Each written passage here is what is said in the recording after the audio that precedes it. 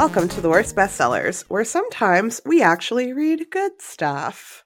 I'm Kate. And I'm Renata. And this is our book and a couple other things, year in review.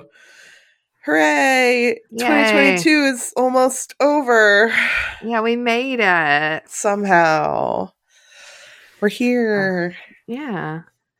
So our year-end review episodes have kind of evolved over the years because things are different now. They are, unfortunately.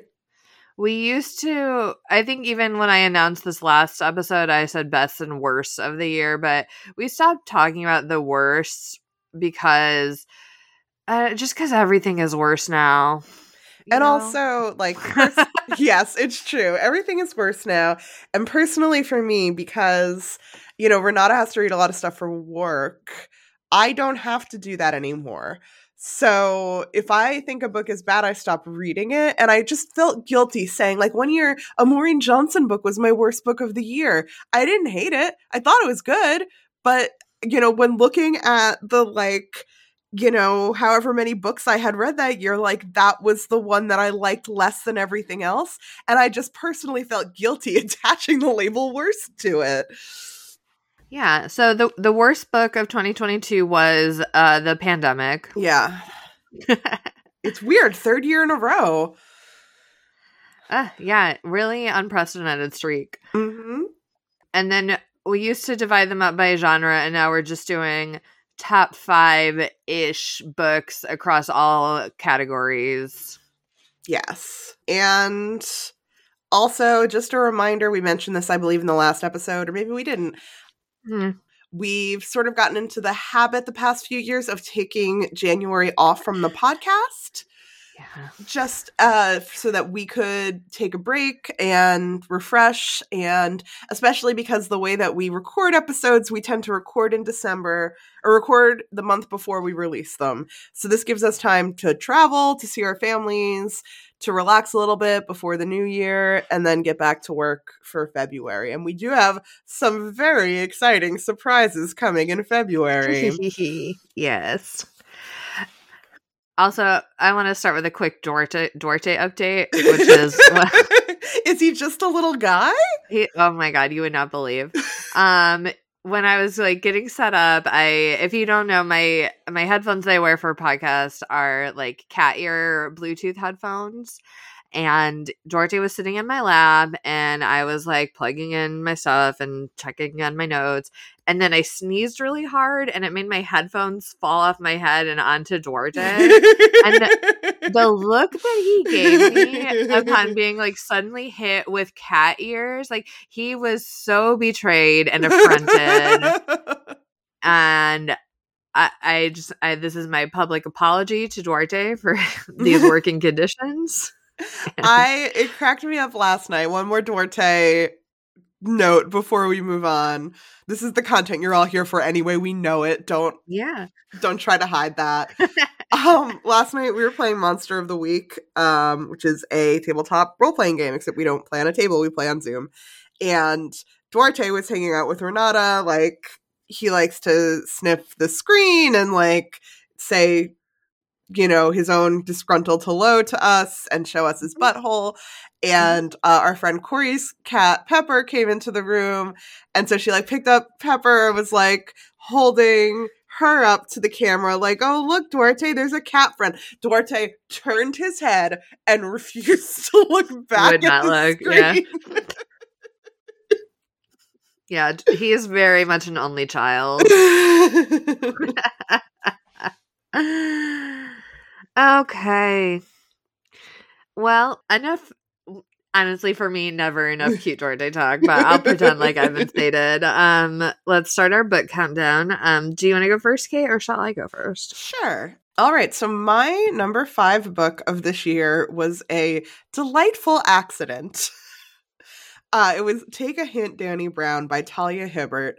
And if you listened to our appearance on the 2 Cents Critic, you'll hear what happened with this book, which was we were on that podcast to talk about one of the other Brown family books.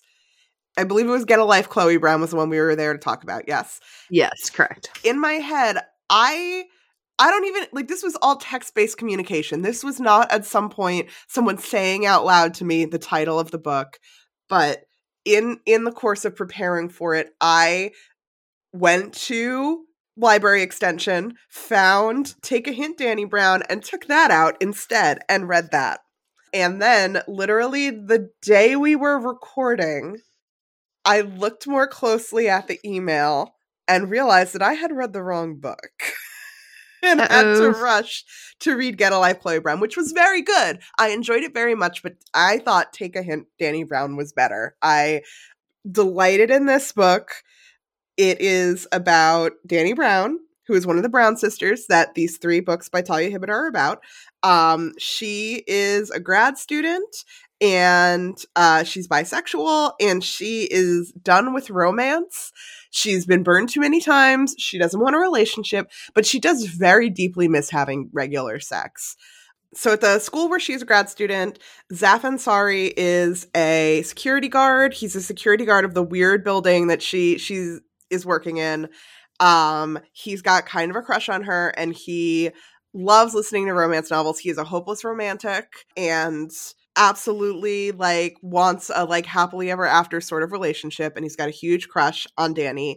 And one day there is a fire drill, and Dani, who's not in the habit of really reading her campus emails as much as she should, does not know that a fire drill is happening, gets into an elevator right as the fire drill starts, and the elevator stops and she gets stuck in an elevator.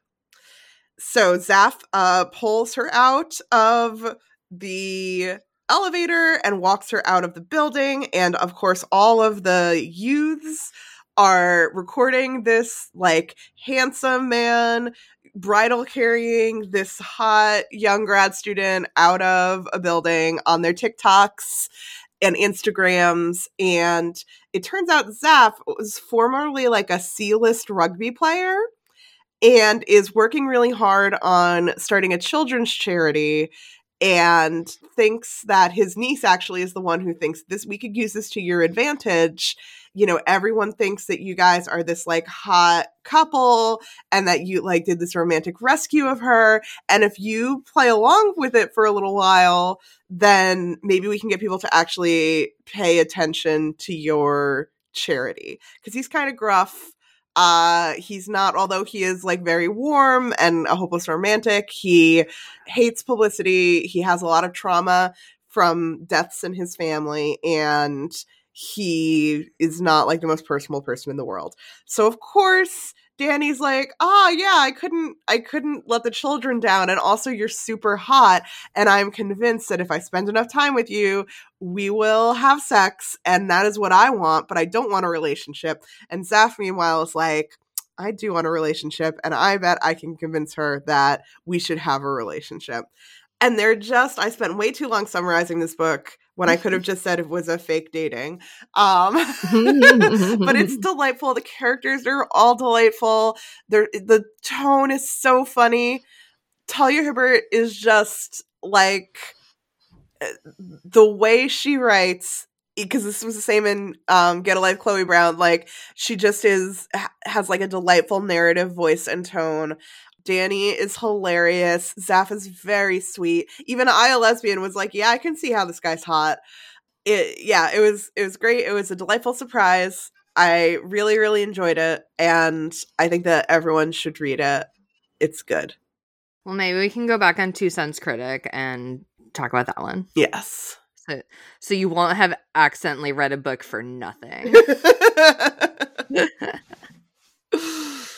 My 5th favorite book of the year. Actually, I should say I'm once again cheating wildly because I was #blessed to be able to choose the best books of the year for children and middle grade readers for the Boston Globe. And so I got to pick 10 titles for that.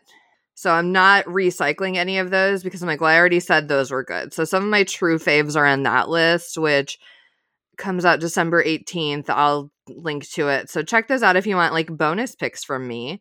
But of the ones that aren't listed there, either because they didn't quite make the cut or because they're adult books, my fifth favorite, or because they didn't come out in 2022, which I think this one did though. But anyway, my fifth favorite book after all that ado is Great or Nothing, which is co-written by Joy McCullough, Carolyn Tung Richmond, Tess Sharp, and Jessica Spotswood.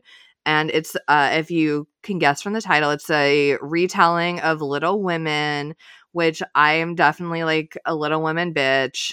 I've read kind of a lot of retellings of Little Women, and for me, they don't always hit the mark because sometimes they get like way too hung up on the like Amy, Jo, Laurie love triangle, which to me, like, I prefer the sisters. Like, I'm not as here for the love triangle as much. And this book to me, like, really got the sisters, and it's set in World War II, and it adds all this like really interesting flavor. Like, it keeps some of the original, like, you know, because the original is Civil War, it keeps some of the like family wartime stress, but it adds new ones, like, you know, Jo going off to do war work, and just it's really good historical fiction.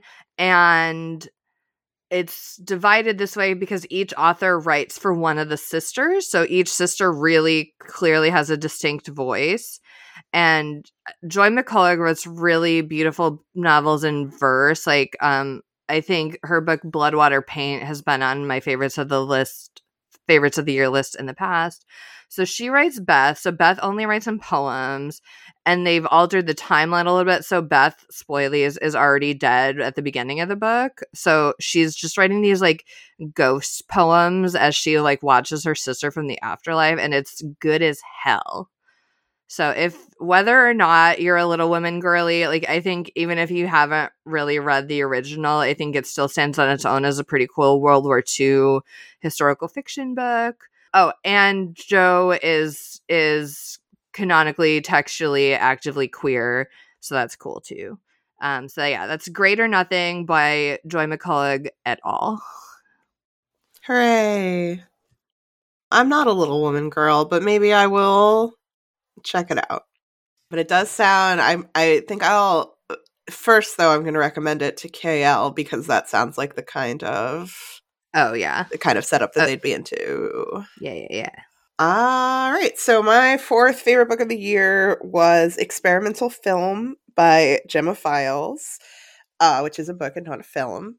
And this was, I first started reading this as a little grumpy because it felt very misleading. I was looking for books that were done in a kind of mixed media style, and I thought that that's what I was getting into with this. Like, it's sometimes hard to write prose fiction in that style, but I've read so many good horror novels that are like a mixture of descriptions of security camera footage and emails and files and text messages and stuff like that. And I think it particularly works really well for horror. And I had read a short story that was kind of the precursor to this book called Each Thing I Show You is a Piece of My Death that Gemma Files wrote with her husband. And that was done in this style. So when I saw that this was recommended, you know, in conjunction with that, I was like, oh, cool, this will be done the same way. And it wasn't. It's just a regular prose novel. But after the first few chapters, I got really pulled into it and ended up finding it delightful anyway. It's about this woman, Lois, she's a former film professor at a for-profit university that got shut down for obvious reasons because for-profit universities suck. And she even knew that at the time, but she loved teaching, she loved film, and she got to teach about Canadian film, which was her specialty and her passion and the thing that she did a lot of research on before teaching. And now she's kind of like a freelance film critic. She's really stressed out because she and her husband are struggling sort of financially to raise their son who's autistic in a way that is, helpful to him and not harmful to him. Her mother is very much of the kind of ABA minded, we need to teach him to do things. And she's like, no, we're not going to do that. We need to let him be him. We don't need to teach him how to fake being normal. Which is partially because Lois herself has realized over the process of diagnosing her son that she also is somewhere on the spectrum. And in the course of her reviewing a film for one of the outlets that she freelances for, she discovers an actual experimental film done by this guy, Rob, who she hates, who has sampled some silver nitrate film from a very, very early Canadian film.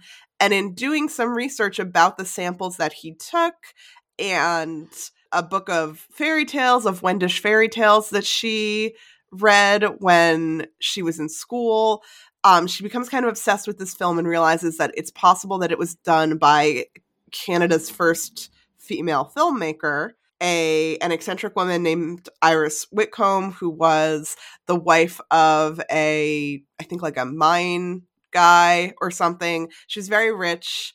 Her son disappeared when he was a little kid, and she kind of became obsessed with the spiritualism movement and trying to find her son after that, and it turns out also is making these films. So Lois decides to do a project. She gets some funding to write a book about Iris Whitcomb and her early films and her life, and that's when like everything starts going weird, and she starts becoming obsessed with the imagery that was in the film and was in all of her films, because it turns out all of her films were retellings of the same Wendish fairy tale, Lady Midday. And from there, the image won't leave her alone, and she feels like perhaps she's being haunted, and all of these like wild things start happening to her and terrifying things, and it's very good. The tension rises very well. She does this thing in the book that can sometimes feel cheap, but in this book it didn't. It really felt like it was ratcheting up the tension, where based on like the vague references that Lois makes, the narrator, you start to wonder if all of the characters are going to make it out of this book alive. And it's like one of those things where like it could be taken two different ways. You know, she'll say like, you know, and I looked at the footage with so-and-so. Obviously, like, that's not possible anymore. And so you're like, is the footage gone? Because she's telling this all from the past perspective, or from the future. She is writing a book about what happened to her. And she's actually writing a book in the book. This is theoretically like the book that Lois writes about what happened to her. But it was good. I liked it. It was creepy. I would recommend it. I also recommend the short story. And yes, I'm done now. Sounds spoopy. Yeah, you wouldn't probably be into this one. Yeah, that's all right. Because what I was into was my number 4 favorite book, Her Majesty's Royal Coven by Juno Dawson, who is a British transgender woman writing fantasy. So you can imagine that she has some feelings. And I love this book. It was so fun. And it really reads like a British transgender woman who's like, fuck you, J.K. Rowling. I do what I want. And like, I really like urban fantasy of the Harry Potter style of, you know, where it's like there's a you know, a regular normie human world, and there's a magical world, and the normies don't know about us, and like we have our secret society. Like I love that shit, and this book is that shit, but it's not transphobic, and it's actually. It involves like a chosen one child who is transgender, and there's a prophecy about the child's gender, and some of the witches like lose their shit about it.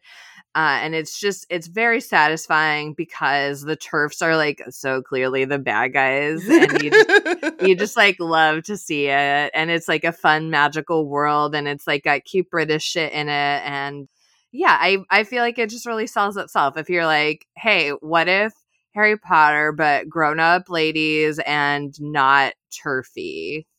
Huh? What about it? It does end on kind of a cliffhanger, though, so I'm like dying for the second book. So that's my warning, is the second book's not out yet, so get ready. All right. My third book is Small Angels by Lauren Owen. All the rest of these are spooky. Like, we each have our individual brands, and that's fine. Yes. So Small Angels is told from a few different perspectives. largely, it is a book about Lucia, who is one of a family of sisters that has lived near Mockbeggar Woods her whole life. The family has lived there their whole life, and the family has taken care of the church, Small Angels, which is on the edge of the woods. And she was told as she was growing up, we have to do things a certain way in order to, appease the woods and appease something else that she is not told about in all that much detail. But she is the youngest and she's the most impulsive of her sisters, and she's lonely. The girls in her family, everyone in her family, they live on the edge of the woods. They don't go to school in town. They're homeschooled. They have all of these duties that they have to perform for the woods and for the other creature that is out there. And eventually, in the graveyard of Small Angels, she meets a teen, Kate, who is escaping her home life by hanging out in the graveyard, as one does as a teen. And Lucia is instantly attracted to her, both in the sense of like, here's a teenage girl. I am not allowed to be around other teenage girls. She seems so cool. I'm fascinated. And in the, I think I want to kiss this person sort of way. And simultaneously, as we're hearing these stories about Mockbeggar, about the family mythology, about the things that Lucia knows about what goes on in the woods, we've got Kate telling the story of her sister-in-law Chloe and her brother, whose name I forget, Sam, I think. Yeah, Sam, who are planning a wedding, and her soon-to-be sister-in-law Chloe and her brother Sam are planning their wedding, and after visiting Sam's family, Chloe fell in love with Small Angels, which no one has been into since something happened 10 years ago that no one likes to talk about. But she is able to rent the church for her wedding from the people who are in charge of it now, because Lucia's family is gone. And Kate, who is very low contact with her whole family for reasons of what happened at 10 years ago around Mockbeggar Woods and the Small Angels Church, decides that she is going to come back and help with the wedding in order to keep an eye on Chloe and make sure that nothing weird is happening again. And as the ceremony draws closer, it becomes clearer what was happening in the woods back then. Kate begins to regain her memories of what happened to her. Lucia tells more of the story of the background of what was going on there, and they realize that something in the church and in the woods is after Chloe, and the old magic is coming back, and they need to work together to stop it. And this was a great folk horror book, very like small town England, very creepy, foreboding, a lot of like, old village tales that have like a sinister bent, a lot of things in the woods moving when things shouldn't be moving, and things in the woods still when things should be moving. The characters were great. The relationships were great. Even Chloe, when she was being like obtuse about like, oh yes, all of the villagers with their quaint little superstitions about this church, I still am going to get married here. Even then you find yourself rooting for her, not like being like, don't be like a stuck-up city lady. But yeah, enjoyed this a lot. Listened to it in like basically one day. Wow.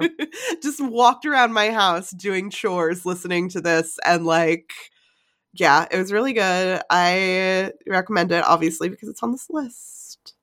All right. My third favorite book of the year was Ducks, 2 Years in the Oil Sands by Kate Beaton. If you have the internet, you probably already know and love Kate Beaton. And if you don't, I'm so happy for you to find out about Kate Beaton. You're gonna love her, who, is the Canadian cartoonist of Hark a Vagrant. This is a autobiographical comic that part of it she posted online. Like, I definitely had read part of this somewhere before it came out as a book, but it's an amazing book. It has some of like the humor that you associate with Kate Beaton, but it's also so... Hi, Dorte. Duarte loved it too, even though it didn't really have very many ducks in it, which is sort of a shame. It's so empathetic. It's so big-hearted.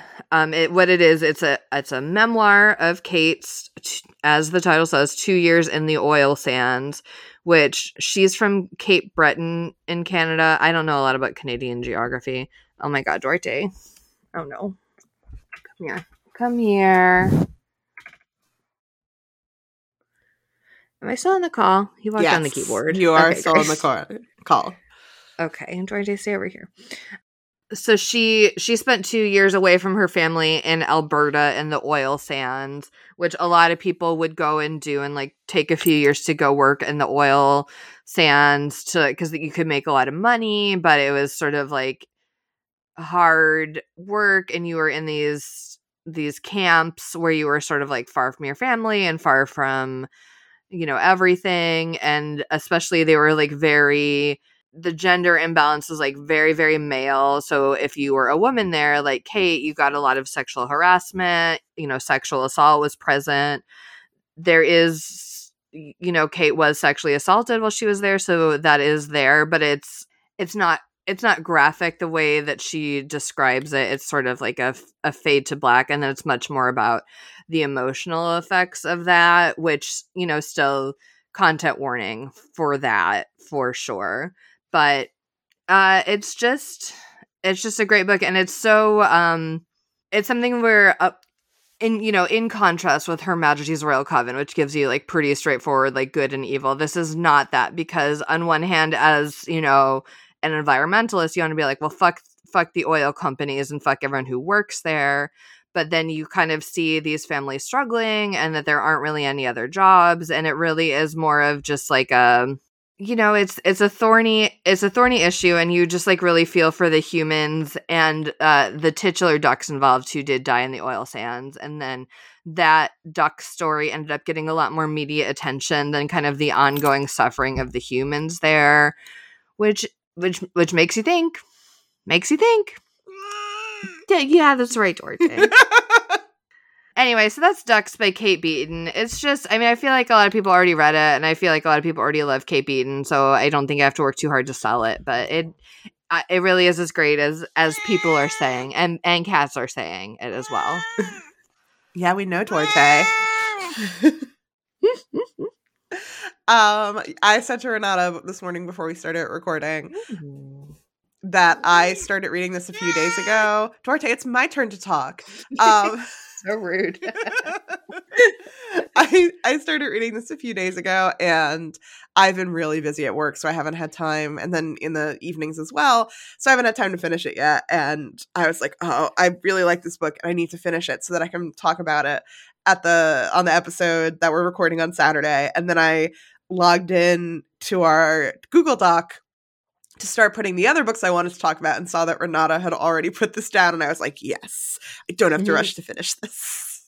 So yeah, I've started it after, also obviously because I exist as a human on the internet, being a fan of Kate Beaton for a really long time, and it is like rough in a good way, I guess, in a human way. It's a rough story, especially because, we all sort of have also these parasocial feelings about Kate Beaton, who for many of us, we've been following online for decades at this point. So to watch her go through this is just also hard. But it's a great, again, in a really good way. Like, it's just really expertly done. But I'm not done with it yet, so who knows? Maybe it'll suck in the second half, but probably not. No. But my second favorite book of the year is What Moves the Dead by T. Kingfisher, which is probably not a surprise to anyone who listens to this podcast, because I do believe for the past 2 years, my number one book of the year has been a T. Kingfisher book. An upset. Yeah, I love her writing in these horror books in particular. I've only just now starting to venture out into her non-horror writing, but she nails these books. Even this one, I was a little nervous because her prior two horror novels were set contemporary. And one of the things I loved about them is that the protagonists seem to be like my age with my general like interests and vernacular, and just their voices in the books were so relatable and just so excellent and sharp. And I was a little afraid because this is a unsort of described, or maybe it is described, but I just don't know enough about history to be able to pin exactly when it takes place. But this takes place in the olden days. Not the olden days, but like the earlier part of the 1900s, maybe World War One times, maybe before that. I don't know. Maybe before that even. It's old-timey. This one's old-timey, so I was a little afraid that the protagonist would not be as like hashtag relatable and as funny. Yeah, those characters don't have the internet and they don't know who Kate Beaton is. Yes, exactly. They don't, like, when they're having an anxiety attack, lock themselves in their bathroom to read fic on AO3 until they feel better, which legit is something that a character in one of her other books does. And I was just like, yes, I have also done that. So yeah, this is older timey, but still Alex, who is the protagonist, like, they're super sharp, they're super funny. And also in the audiobook, Avi Roque does the narration, and Avi Roque plays Rain on the Owl House, and Rain is one of my favorite characters on the Owl House. And so it was just delightful to hear their voice throughout this book as well. And I have said very little about the actual content of the book, which is that it is a sort of like body horror and environmental horror retelling of the fall of the House of Usher. Alex, who is the protagonist, they grew up in a made-up country, and their childhood friend sends them a letter and says, like, you need to come. I don't know what to do. My sister is dying. And they were also friends with the sister. So they're like, okay, yeah, I'm going to do this. And they go out there and go out to their ancestral home, which is not in the country, the fake country where they were raised. It's in a different fake country. And it is like weirdly overgrown by like mushrooms and other weird growths. There's this like fine white fur over a lot of things. And there are these weird rabbits and deer that seem wrong somehow. And Madeline, the sister, is sleepwalking. Sometimes she seems like she's possessed. The brother, Roderick, is also acting strange. And Alex and the American doctor who Roderick has brought in to help figure out what's wrong with Madeline are kind of like left to try and discover the secret that's making everyone and the house and the animals and the lake and everything else act so strangely. And it's spooky.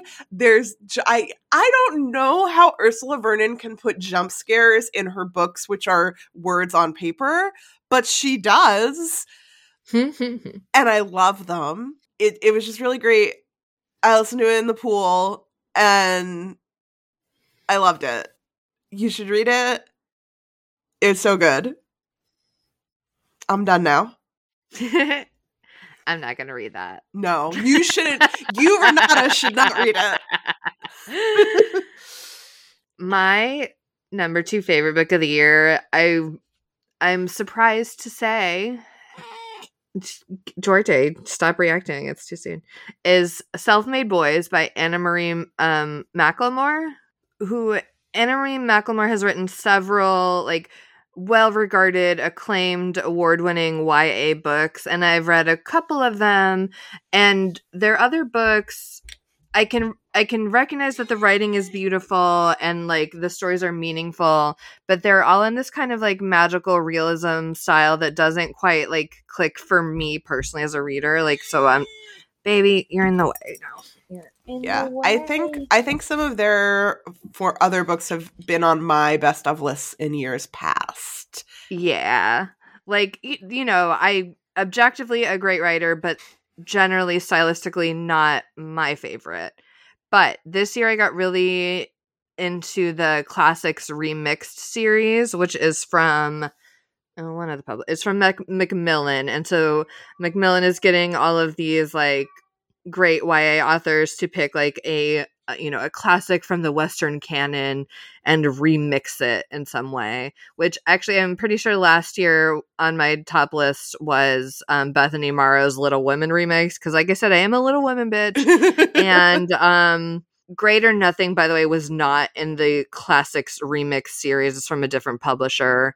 But you know what? Like I said, I'll read it. I'll read all the Little Women books. But this is from the Classics Remix series, and I had been really vibing on that series, and so I decided to check out Self-Made Boys, which is Anna Marie McLemore's retelling of The Great Gatsby.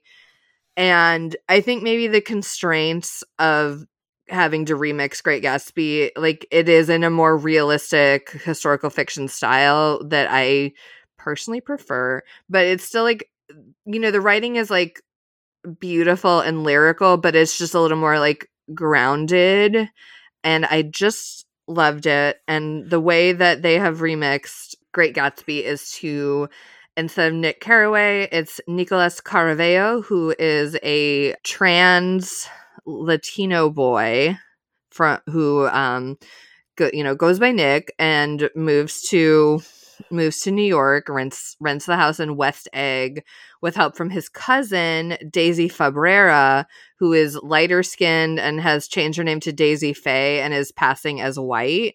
So she is like making Nick pretend that they're not cousins, that they're like old family friends, or actually that he is the son of like their family's help, which is kind of like degrading to Nick, but like she's helping him. So, okay. And then Nick becomes captivated with Jay Gatsby and finds out that Jay is also trans, and that's like partly why he's so weird and secretive and has like reinvented himself. And I was like, oh my god, this actually like really works, really makes kind of more sense than the original Great Gatsby. I was like, oh yeah, I get it. This totally clicks. And then spoilies, because it's a remix, they get to change the ending, and it gets a happier ending than the OG Great Gatsby, which I loved. And I loved it so much that it made me want to like reread the original Gatsby, which I hadn't read since high school. And I like the remix better, I gotta say. So look, like, yeah, it's a classic, like whatever, but check out the new one. Let's throw out the canon and replace it with Macmillan's Classics Remix series, including Self-Made Boys by Anna Marie McLemore. And this series, like, I mean, I think it would be great for schools to like pair with like the original, but I really feel like these books, like, they take these stories and like get to the heart of what makes them like quote unquote timeless, but they make them so much more relevant, and so they're just good. Like, they're good stories, they're good books, like, and the publishers have done such a good job, I think, of like pairing.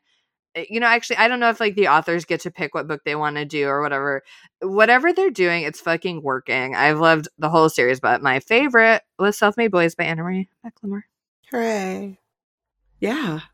Now it's my turn again. And so I also cheated a little bit. So my favorite book that I read this year is actually a book that I did not read for the first time this year. It's a book that I have read and reread over the past 3 years. So I kind of did a little tie for number one because it felt like it felt sort of disingenuous to say this is my favorite book of the year when everyone at this point who listens to this podcast knows that this was not the first time that I read this book. So I'm gonna put a pin in that and talk about my co-number one in a second. But first, I'll talk about a book that was new to me in 2022, These Fleeting Shadows by Kate Alice Marshall. And if you may remember from last year, I became obsessed with a series that Kate Alice Marshall has done, or 2 books that Kate Alice Marshall has done that are connected by that are connected by a frame narrative where it is a supernatural researcher, Dr. Ashford, who is interviewing these teens about supernatural things that have happened to them, and these are another of those like mixed media sort of things where it's like interspersed with like their accounts of what happened to them, with interviews, with newspaper clippings, text messages, stuff like that. And I loved those two books, The Rules for Vanishing and Our Last Echoes. And this is not a book in that series, but I was like, yeah, I'll read it, I guess. The tagline was like, the comps were The Haunting of Hill House and Knives Out. And I was like, I like both those things. I like this author. I'll read this.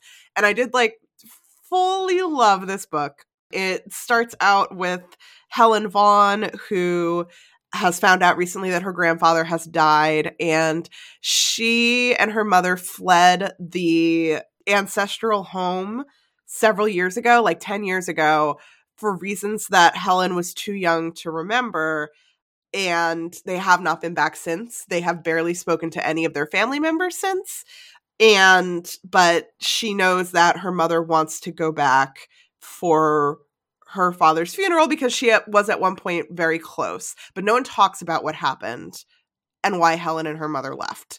So she and her mother's boyfriend go to Harrowstone Hall, which they call Harrow, to go to the wake and the funeral.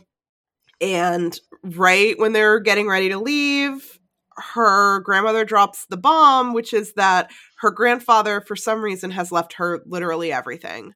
He has left her the house. He has left her the whole inheritance, all of the grounds, the family business, everything comes to Helen, except because they're like creepy, weird old white people. There's all of these, Harrowstone Hall has masters. And in order to be inducted as the newest master to the hall, Helen needs to stay for a year and not leave the grounds and prove that she can be, the new head of household. And she decides to do that because if she doesn't, not only will she be left with nothing, but the entire family will be left with nothing. All of the rest of the money will be donated to charity. The house will be sold.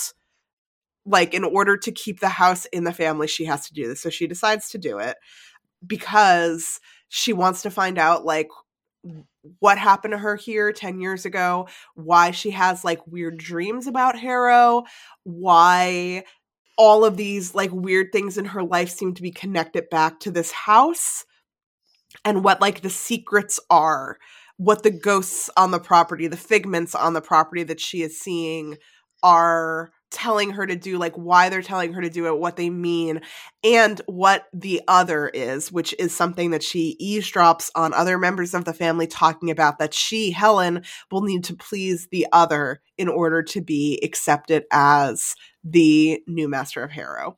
Along the way, of course, to me, this makes me happy. I wasn't expecting it, so it was delightful. She meets the Harrow Witch, who is a teen who lives on the property. Her father's the groundskeeper.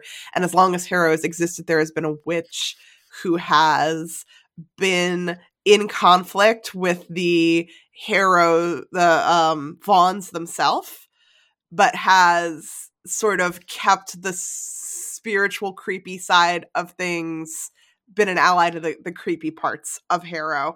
And of course, Helen falls in love with the witch, Beth.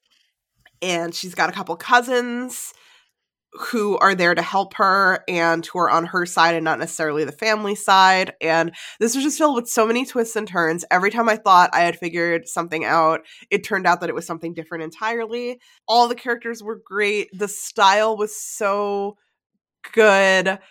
It was so creepy. I was really rooting for everyone in it. I mean, all the kids. The adults were all kind of dipshits. And it just, I couldn't predict anything that was going to happen. And then the ending is the sort of ending that I feel like normally I have very weird hangups about what counts as a happy ending. And normally this like sort of wouldn't count as a happy ending for me, but it kind of did.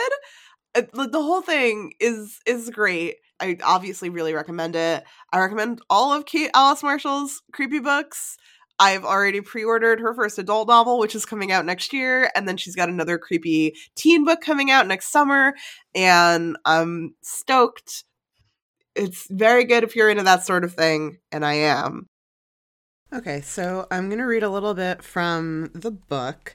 There are a million, like, really great places to read from, like a million really, like, creepy or interesting things.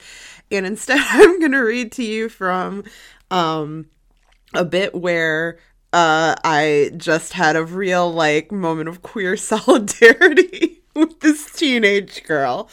So this is Helen trying to find out a little bit about Harrow and deciding that she needs the help of the Harrow Witch, aka Bryony, the girl she has a crush on. I reached the end and started to close the book, but then I paused. I'd missed something. Tucked between the final page and the back cover of the book was a small envelope. It looked too modern to be from the same era as the notebook, and the handwriting on the outside was different. Harrow's Girls, it said. The letters were rounded and squat, done in careful cursive, not like the scrawl at the front of the book, and made with what looked like a ballpoint pen, which I was pretty sure didn't exist in Old Nick's day. The envelope itself was folded in half to fit in the book. I unfolded it, the paper crackling, and lifted the flap.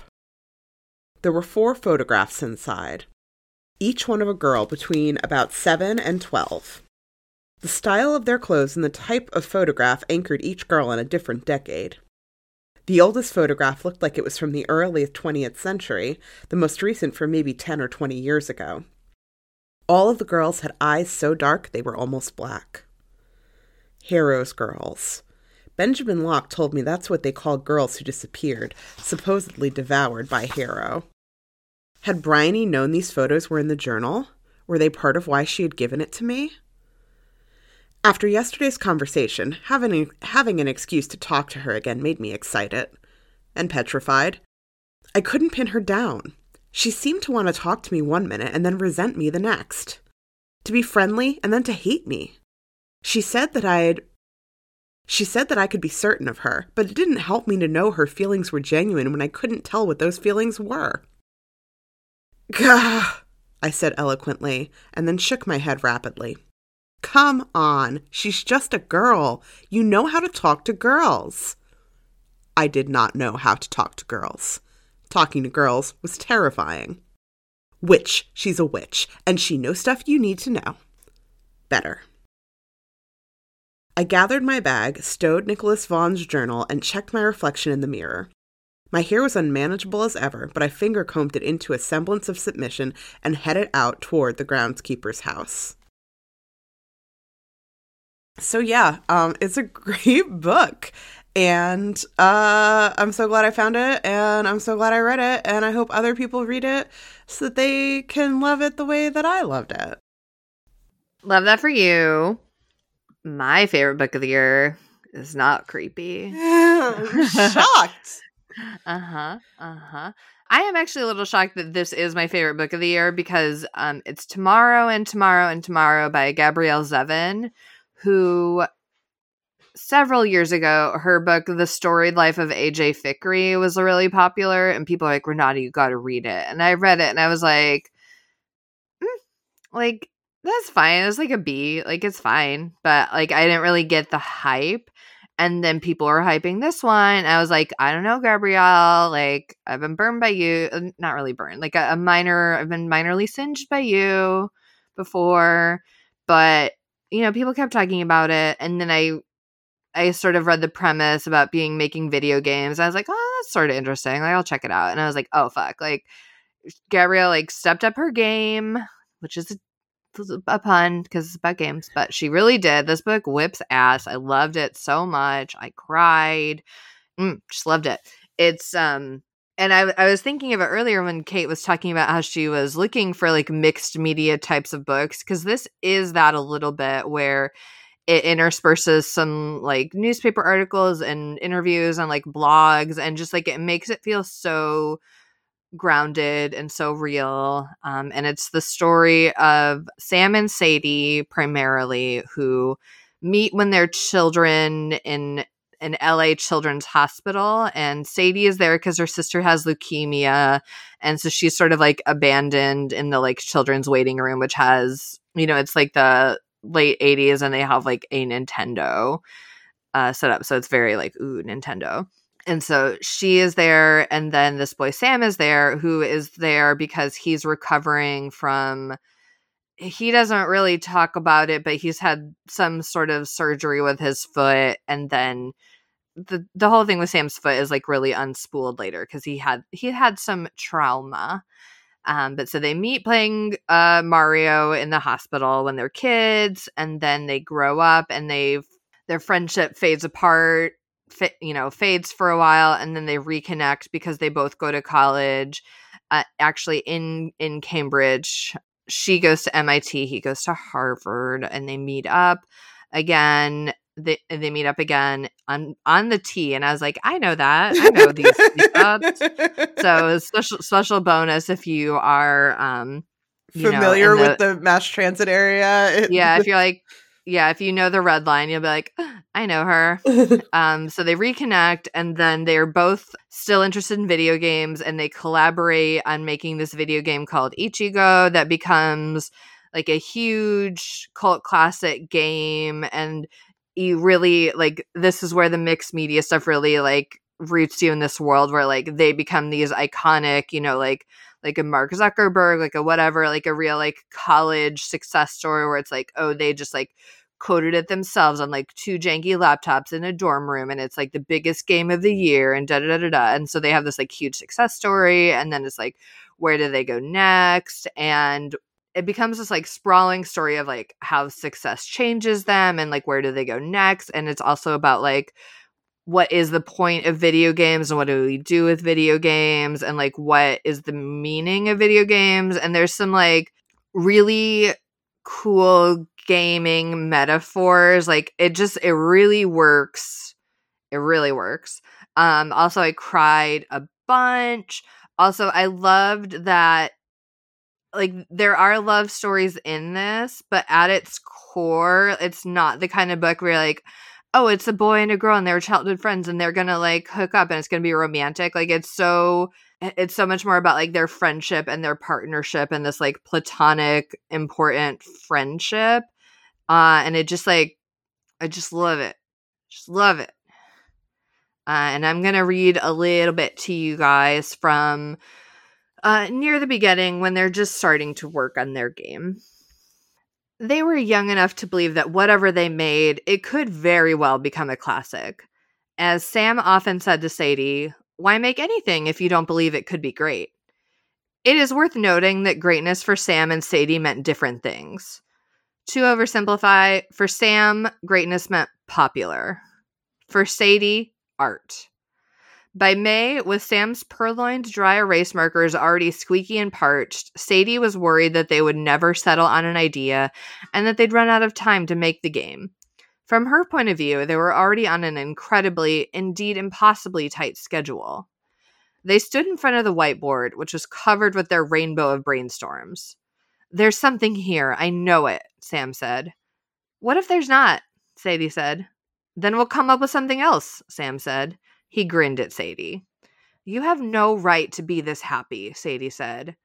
While Sadie experienced this period of indecision as stressful, Sam didn't feel that way at all. The best part of this moment, he thought, is that everything is still possible. But then Sam could feel that way. Sam was a decent artist, and he would come to be a decent programmer and level designer. But remember, he had never made a single game before. It was Sadie who knew what it took to make a game, even a bad game. And it was Sadie who would do most of the heavy lifting when it came to the programming, the engine building, and everything else. Sam was not a physically affectionate person, something to do with having been touched too much during his years in the hospital. But he took Sadie's shoulders in his hands. She was a full inch taller than him, and he looked into her eyes. Sadie, do you know why I want to make a game? Of course, because you foolishly think it will make you rich and famous. No, it's very simple. I want to make something that will make people happy. That seems trite, Sadie remarked. I don't think it is. Do you remember when we were kids and how much fun it used to be to spend the whole afternoon in some game world?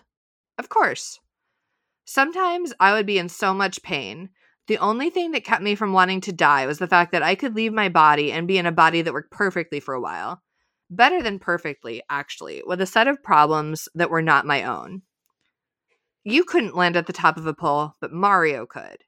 Exactly. I could save the princess, even when I could barely get out of bed. So I do want to be rich and famous. I am, as you know, a bottomless pit of ambition and need. But I also want to make something sweet. Something kids like us would have wanted to play to forget their troubles for a while. Sadie was moved by Sam's words. And the years she had known him, he so rarely mentioned his own pain. Okay, she said. And then they did. Excellent.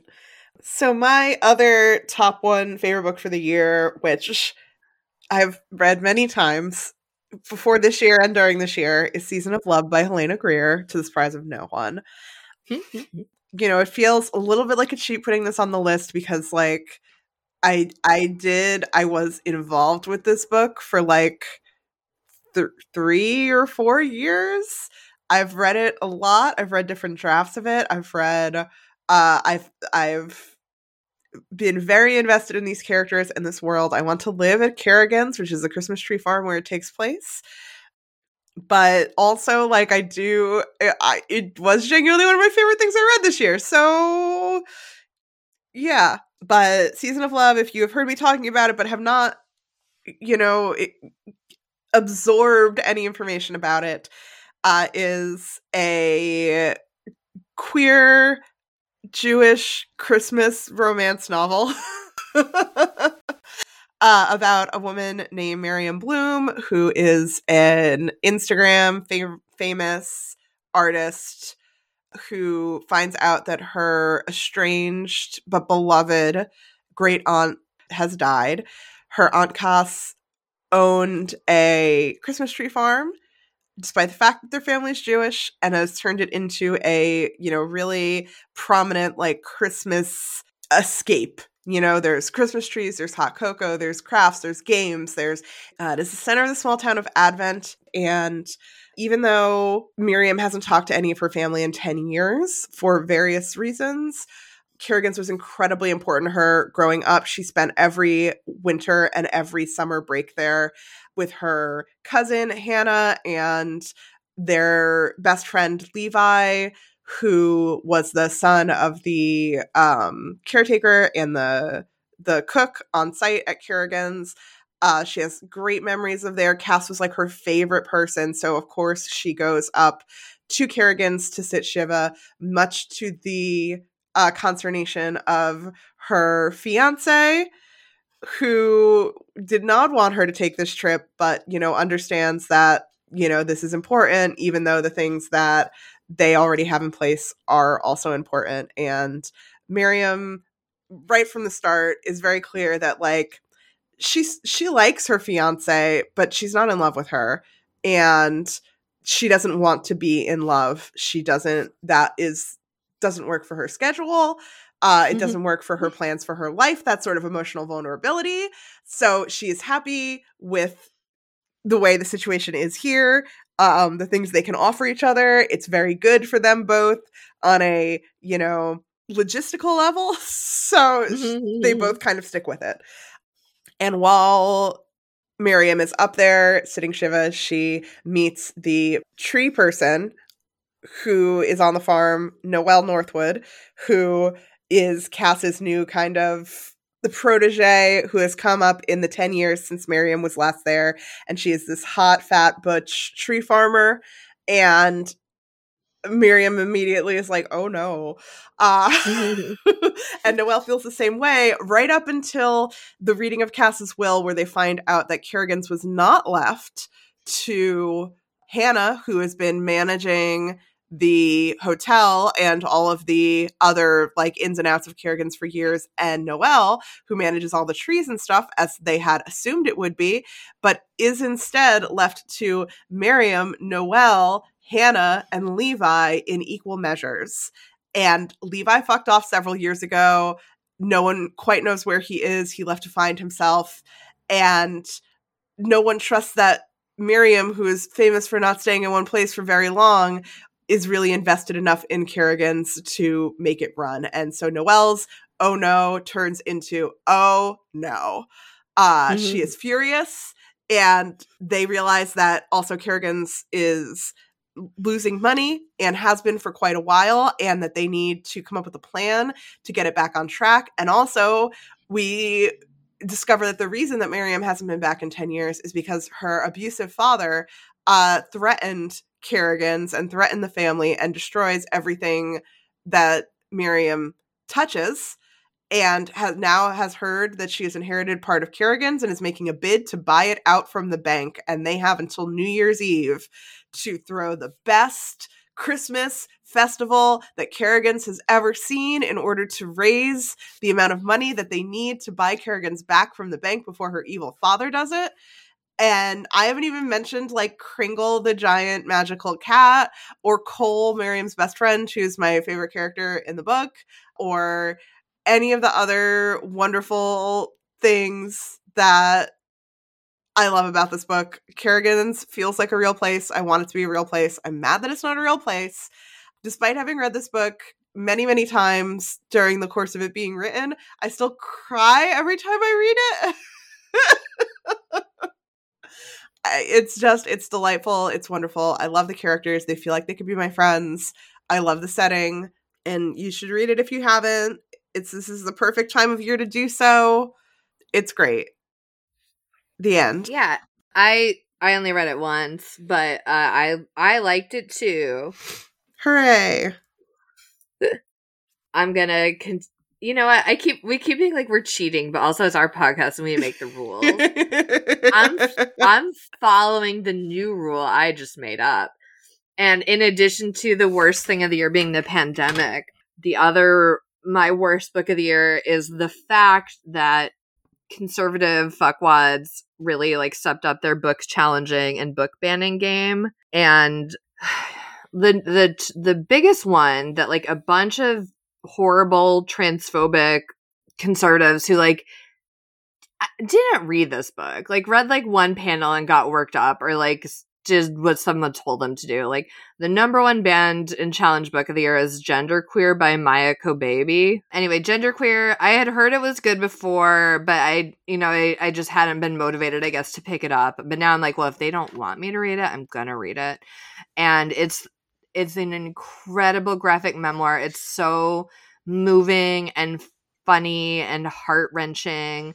And I was reading it, it made me so mad and so furious, which is the same thing as mad, but more so, that anyone would ban this and anyone would call this pornographic. And if they would just fucking read it, because it's so honest and about Maya's experience, like realizing that he wasn't cisgender, but not having the words and not understanding because he didn't have any role models or, representation for their experience, and how incredible it felt, how freeing it felt to like finally realize like, oh, what I am is genderqueer, and like these are the pronouns I can use, and like there's nothing wrong with me. Like it makes me rage cry to think that someone could read this book, which again, I'm sure most of the people challenging this haven't actually read it, but to read it and it's like, hey, having a book like this could make a child like feel seen and heard. And actually, it's not for children, it's like for adults, but like, a teen could read this and feel like seen and understood and not have to feel as like fucking miserable as Maya felt. And they're like, no, better get rid of that. Like, just fuck you guys. It's a beautiful book.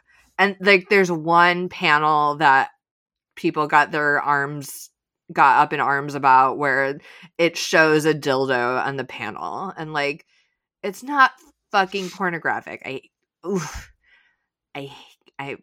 I'm doing like Madeline Kahn flames on the side of my face right now. Like this book is so beautiful, and to ban it is.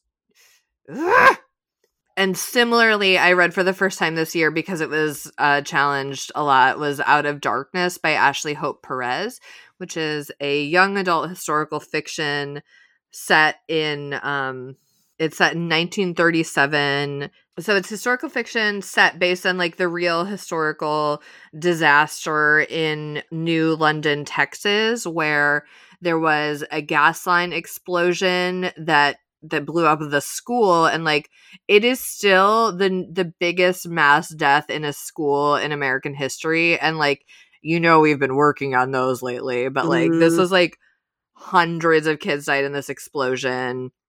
Like the whole school collapsed because of a gas line situation, which since then we have all like now that's why gas is like scented so you can smell if there's a leak, and like there's all these like safety regulations in response to like this real historic event. And it's a love story between a Mexican American girl and a Black boy. And when this came out, I'd heard it was good. Everyone was like, it's so good. And I was like, that sounds like a fucking downer. Like I'm sure it's good, but it sounds so sad.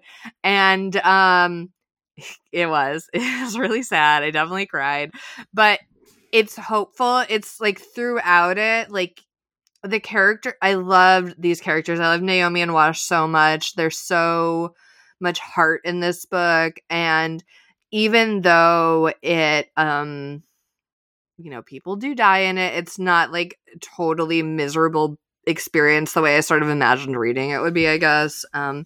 It's really lovely. And I'm so mad. Like, again, the people banning this, I think, read like one paragraph and were like, ugh, ban it. And this is in multiple POVs, and one of the POVs is just sort of like a general chorus of like most of the white boys in town who speak in like we, and they have chapters that are like, we think this, da, da, da, da. And when Naomi comes to school, they see her and they're like, she's so pretty. And there's a line that's like, we imagine what it would be like to kiss her. We imagine what it would be like to like something. We imagine what it would be like to put it in her cornhole, which is like disgusting, but it's like from the point of view of these like gross boys. And also they don't. And it's like being challenged for depictions of anal sex, which like they don't do it. They like think about it. And also like put it in your cornhole. Like if a kid is reading that and they don't know, like, you know what I mean? It's not like, and then he put his dick in her asshole. It's like, oh, it's so stupid. Anyway, these books are great. Most of the other books that have been challenged are great. And even if they're not good, like you should have the right to read them if you want to, because this is America, honey. But these ones especially are so good. And it's so terrible that anybody would take these like one little line out of context and get up in arms about it. Like, read a book, guys. God. I read Genderqueer a couple years ago. And yeah, it is a wonderful book. I also like part of the thing that I didn't understand about it being so challenged this year is that it's not a brand new book. It's not new, yeah. Which was just I think it was on like one school's list, and then like some conservative in that time was like, pornographic, and then it went viral on the internet, and then everyone was like, wait, this book is in our library too? Burn it down. Yeah. But it is a beautiful, moving, wonderful graphic novel. And I strongly co-sign it, and I am also just yeah, very yes. On a lighter note, yeah, sure. So the past couple of years, we've also taken talking about other things that were like cool this year that helped us get through it, and so I do have like some other highlights of my year. One of them is, so when I was a kid, I went to a lot of craft fairs with my mom, usually around Christmas time. The biggest one that we went to every year was held in this hotel where each of the like vendors would get like a suite. And so you would just like walk down the hotel and like go in and out of the front rooms of all of the suites and see all of the stuff that they were selling. Which I love. Like, I just loved it as a kid. I loved that. Like, looking at all these things that people made, like having like samples of the food, and like it was Christmas time. I love Christmas time, and I had really fun memories of it. And I've been trying to find something similar after moving to Boston, and this year, like, I really hit the nail on the head. And one of my roommates, Kale, and I have been going to many, like the past 6 months have gone to dozens of these. Some that like recurring, like Somerville has a flea market that runs every Sunday. And we went a couple times to that in the summer. And then last weekend we went to their holiday market. The Providence Flea is incredible. It is worth, if you're in the greater Boston area, like the 45-minute drive down to Providence for sure. It's huge. All of the vendors are so great. And they also do like other offshoot markets. We went to a really great Halloween one, and then a Christmas one on Friday yesterday that I didn't go to because I was playing Monster of the Week with Renata and our other friends and their cats. But that one is great. Renata and our friend Grace and I went up to one in Lowell, the Little Bazaar, and that was really cute. And it's in a really cute building with lots of other cute shops in it. And I'm actually going to that one again later today. But I really enjoy it, and I love collecting art. I love hanging art. I love getting jewelry. Like, I wear jewelry all the time, and now my ears are pierced, so I need to build up my earring collection, and it's nice to go there and do that. I love getting gifts for people there. And it's been a really, like, I've had a really stressful year for a lot of reasons, and it's been a nice thing to look forward to. And your money is going, instead of going to Target, which I understand, like, I also like to go to Target and accidentally spend $100. Instead of going to Target and giving your money to Target people, you're giving it directly to artists. And yeah, so that's the thing that I liked this year. Yeah, I had fun going to that one with you. A fun thing for me this year, I got a piece of art put on my body. Ooh. I got my first tattoo, which, you know, a lot of my friends have like mad tattoos, and people are always like, Renata, like, when are you going to get a tattoo? And for a long time, I was just like, I don't know, there's not anything I can think of that I like really want. And then I started joking that I should get a tattoo of, if you don't know him, please look him up immediately, the abandoned Sanrio character Big Challenges, who is an alligator who has big challenges and faces them. And I love him. He's so cute. And I was like, that'd be funny. And I was like, I have a real problem where if I think something is funny, then I just got to do it. Like, basically. So I did. And I love him. I got him, on my ankle above. I have like some scars from having plates put in my ankle, which was a big challenge. So I like the symbolism of that. And I like that he's put where I sit a lot of times with like my leg crossed in such a way that I see that ankle, and then I can look down at my little Big Challenges friend. He's really cute. I will say though, then a lot of people are like, well, once you get one tattoo, then you're going to want more. It's like a gateway drug. And I kind of feel like I'm good. And it wasn't a lot of people like, because you're afraid it'll hurt, and then you do it and it doesn't actually hurt that much. I'm like, well, I mean, I wasn't that the idea of the pain of it wasn't what was stopping me from getting a tattoo. Because like I said, I had it put above the scar tissue from where I had plates put in there. So I was like, I'm pretty sure a tattoo hurts less than that. Like, I'm pretty sure I can handle that. And by the way, I could. It's not a big deal. It's just like, there's not that many things I can think of that I permanently want on my body. But I am happy with Big Challenges permanently on me because he's very good. Yeah. Another good thing for me this year was I went to Iceland again, and I really love Iceland. I was joking. We were at World Market the other night, and this Icelandic chocolate company that I bought some chocolate from before I left, I was like, oh, they don't have the one that I like. You know, I'm so bummed. And one of my friends was like, oh, well, they have that like variety in this brand. I was like, no, it won't be as good. And I realized that I've become like the teenage girls who are like, I'm obsessed with England, and England's better than the US. And like, except about Iceland, I just really always want to be there. And at times it was a very stressful trip, but also like, I also don't regret it, which I think is a good sign. But it just is beautiful. It was relaxing. You know, Reykjavik is my perfect sized city. It's exactly what I want out of a city. And yeah, it was great. It was a big, calming, wonderful moment outside of a pretty stressful year. Nice. Yeah, I didn't go to Iceland, but I took some other trips this year. This year for me was really about, you know, obviously it is still pandemic and like I do still wear a mask on plane and stuff, but it was about feeling like basically like safe enough to travel pretty regularly. And so I took some smaller trips to visit friends in various locations around the country that I hadn't seen in a few years because of the pandemic. And it was just like nice to see everybody again and nice to have some like non-fraught, just little like weekend getaways. Yeah. I also started this year, one of the projects that I work on at work, the one that I like the most, gratitude is a big thing in it. And I started to get embarrassed. This is a newer thing for me, but at the end of, we're doing this class right now, and at the end of the class every week, it'd be like, okay, we're going to do a quick round of gratitude, everyone. And every week I was like,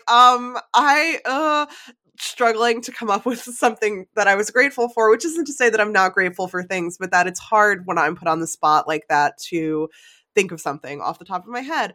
So I started in my like little to-do list / kind of bullet journal, but not really. I don't follow any of the rules.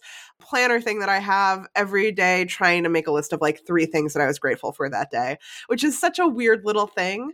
But A, it means that I'm not put on the spot when they call on me to share gratitude at these meetings. And B, like it is a helpful reminder to focus. I've had a lot of trouble focusing on the good this year sometimes. And it is nice to be able to take a time to do that every day.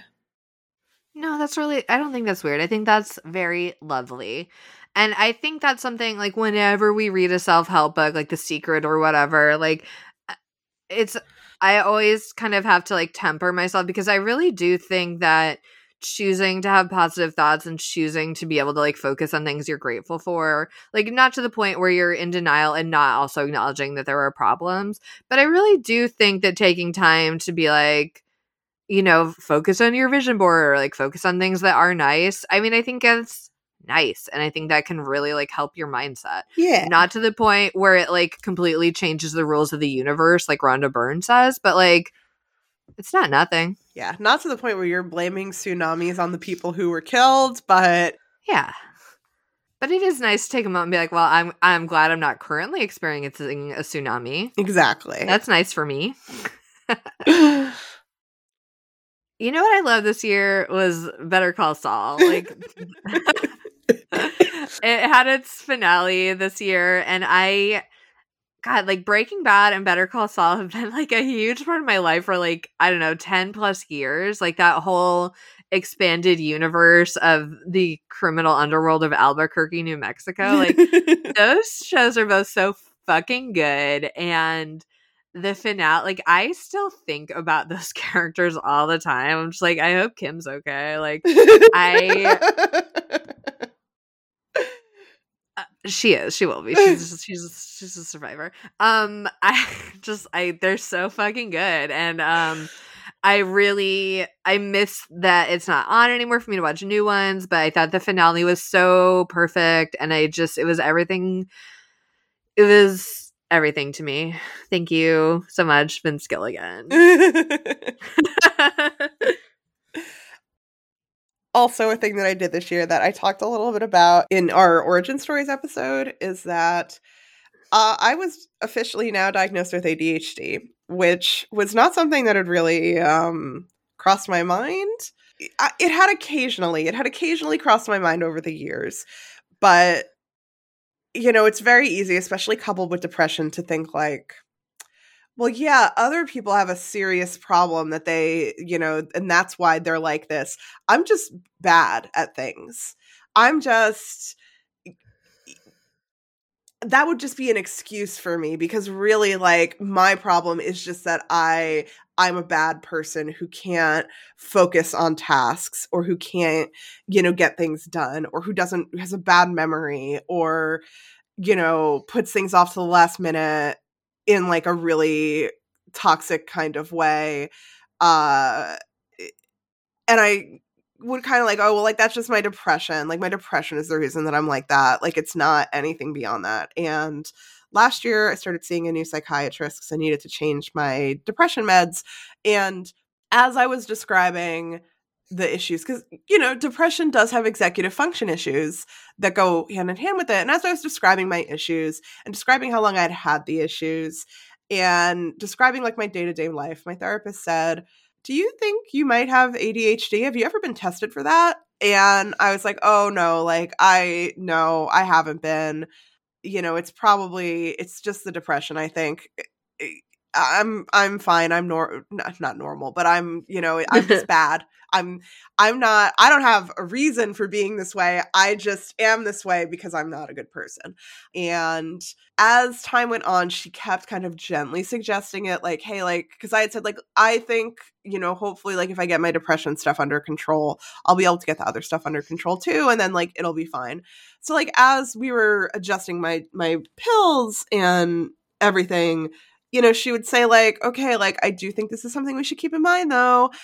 And then, this was kind of on top of, like, several friends that I have were diagnosed with ADHD, adult women who I'm very similar to, were diagnosed with ADHD during the pandemic because the pandemic really, changed the way that a lot of people were working and unfortunately destroyed a lot of coping mechanisms for people, I think. So then there was also this kind of feeling like, oh, well, like, if I do this, it's just because, like, I'm hopping on the bandwagon. Like, I'm just trying to seem, like, cool. I don't know why having a brain that functions this way that is detrimental to the way that typical society functions would make me cool.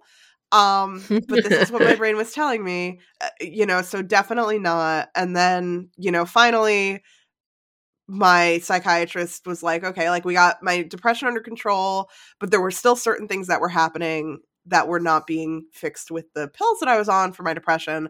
And she was like, okay, like, I do think that you need to take this test. She's telehealth. So she's like, I can't set it up here, but you should, like, see if you can get a referral or something from your PCP to have this done. And I did. And within 5 minutes of talking to the very nice gentleman who gave me my ADHD test, he was like, yeah, we're going to bring you, this was like the pre-test test. He was like, yeah, okay, I'm going to schedule you to come in person for the actual test. And we're going to keep talking, but I'm just going to get this out of the way. We're going to schedule this now. And I was like, okay, cool. And then I came in and I took the test and I still thought, like, oh, this is easy. This will be easy. This will be fine. Like, it'll prove once and for all. Spoiler alert, it did not prove once and for all that I didn't have ADHD. I was just a bad person. It did, in fact, prove that I have ADHD. And it's only been like a couple weeks since that happened, but it has been looking at the way that I behave and the things that I do and my issues with tasks and attention and follow through and conversing with people and remembering things and procrastinating through that lens has already, like, fucking changed my life. So that was a pretty big thing that I did this year. You are still a bad person, though. Okay, good. But for other reasons.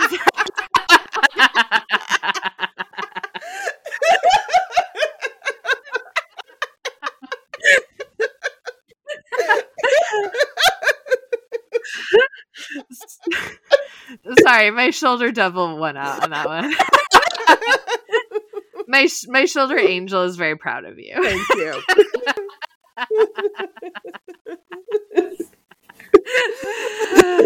Is your shoulder devil Duarte, who's whispering like, she never pets me? Yeah, you got it. She doesn't let me climb into her backpack. Yeah, for reasons that have nothing to do with your ADHD diagnosis. Yeah, I got diagnosed with anxiety this year, and I started taking pills for that, and it's great. Yeah. And I'm also a bad person, but separately. You're not letting Duarte knock over your microphone. Yeah, I'm not letting him put his face. Actually, I do let him put his face in my cup because why not? But I don't let him put his face in Lindsay's cup. Yeah, it's pretty good. Yeah. It's pretty good to fix my brain. Yeah, I'm very pro. If you're thinking about getting your brain fixed, go for it. Honestly, yeah. it's good. It's good to do that. Yeah. Yeah. And then, you know, just to say, I think off the topic of brain, well, kind of still one of the things that has been a hard year for me for various reasons, but Renata, spending time with you and Lindsay and our other friends has always been a delightful highlight. Whether or not we're playing Birds, I put Birds on my list, and then I realized I put Birds on my list last year. Whether or not we're playing Wingspan or doing other things or playing other games or hanging out or getting food or whatever, like, I'm very thankful that I have you in my life and grateful for our friendship. Same, Kate. And you know what? We got different birds this year. Because now we got the European ones. Yes, and the Asian ones. No, the Oceania ones. Yeah, I think maybe we did have those ones last year. No, but anyway, that was a Valentine's Day present. You're right. Yeah. Okay, we got all the birds now. Yeah. So yeah, they're so beautiful. They're just beautiful birds. Yeah, play Wingspan, folks. It's real good. Yeah. Play Wingspan, take some brain medicine, watch Better Call Saul, go to Iceland. Yeah, and think about all the things you're grateful for in your life.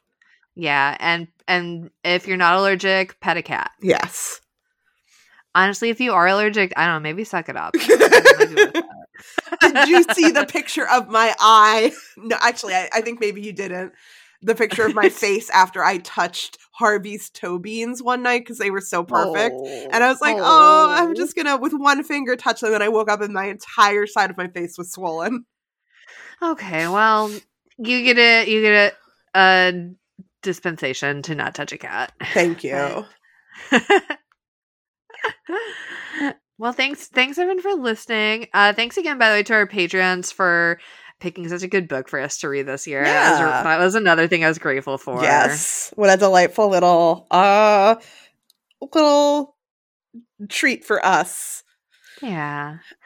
We're thinking about maybe restructuring some of our Patreon rewards for 2023. So if you're thinking about becoming a patron, just do it. Yeah, and if you need a last minute gift for anyone in your life who you think might want to wear podcast merch, or carry podcast merch, or put, like a magnet of podcast merch on their refrigerator, do it. Our TeePublic shop, TeePublic is having sales all December on different things, so you should go to our TeePublic shop and buy some podcast merch for the people in your life that you love, who you want to tell them what presidents you would fucking marrying or killing. Mm-hmm, mm-hmm. If you happen to TeePublic on a day when they're not having a sale, our beloved patrons do get a discount, so check that out. Also, like we said at the beginning, we're taking January off, and we will pause the Patreon then, so you can join and not even have to pay any money for January. Yeah, actually. But we didn't put our normal closing script in this document, so we're just winging it, if that wasn't clear. I think if you listen to this whole episode where we just talked about things we like, especially at the end, you probably know where to find us on social media and such. Yeah. We have some really great, I'm very excited about our February. Yeah. So, it's going to be great. It's going to be great. We are still at this moment on Twitter at Worst Bestseller with no S, because Saul Goodman took the S when he changed his name. He took our S, and you know what? He deserves it. We're on other social media at Worst Bestsellers, spelled regularly. And you can find us on all of the places where you get podcasts. Apple Music or Apple, wherever fucking podcasting Apple's using these days. Amazon Music, whatever Spotify. you're using to listen to us, we're on it. Yep. And also special thanks to all of the folks who we were in their Spotify Wrapped this year. Oh yeah, that was nice. I still can't get over the fact that over 6,500 people had us in their top 10 listen to podcasts on Spotify, not even counting all the other ways to listen to podcasts. That's mind-blowing to me. That is pretty wild. Yeah. Thank you all for listening. We appreciate it. That's so many people. Oh my god. Hi guys. Yeah. We told you about merch and where to get it. And a good Christmas present for us would be to leave a rating and a review on one of those places you listen to podcasts. Oh, true. Yeah. Love that for us. Yeah. I still won't read it because of my anxiety. Yes. But it's nice to know it's there. Exactly. It'll help, probably. What other things? Website, worstbestsellers.com. Our Discord is on there.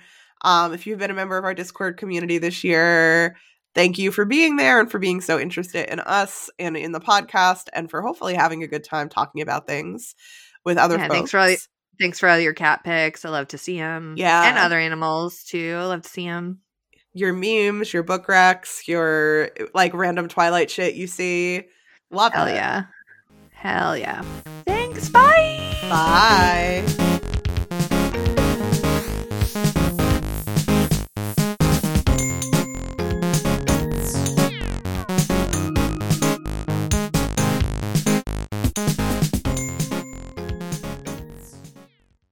She ends up in she works at Caitlin, edit this out. Get your thoughts in order.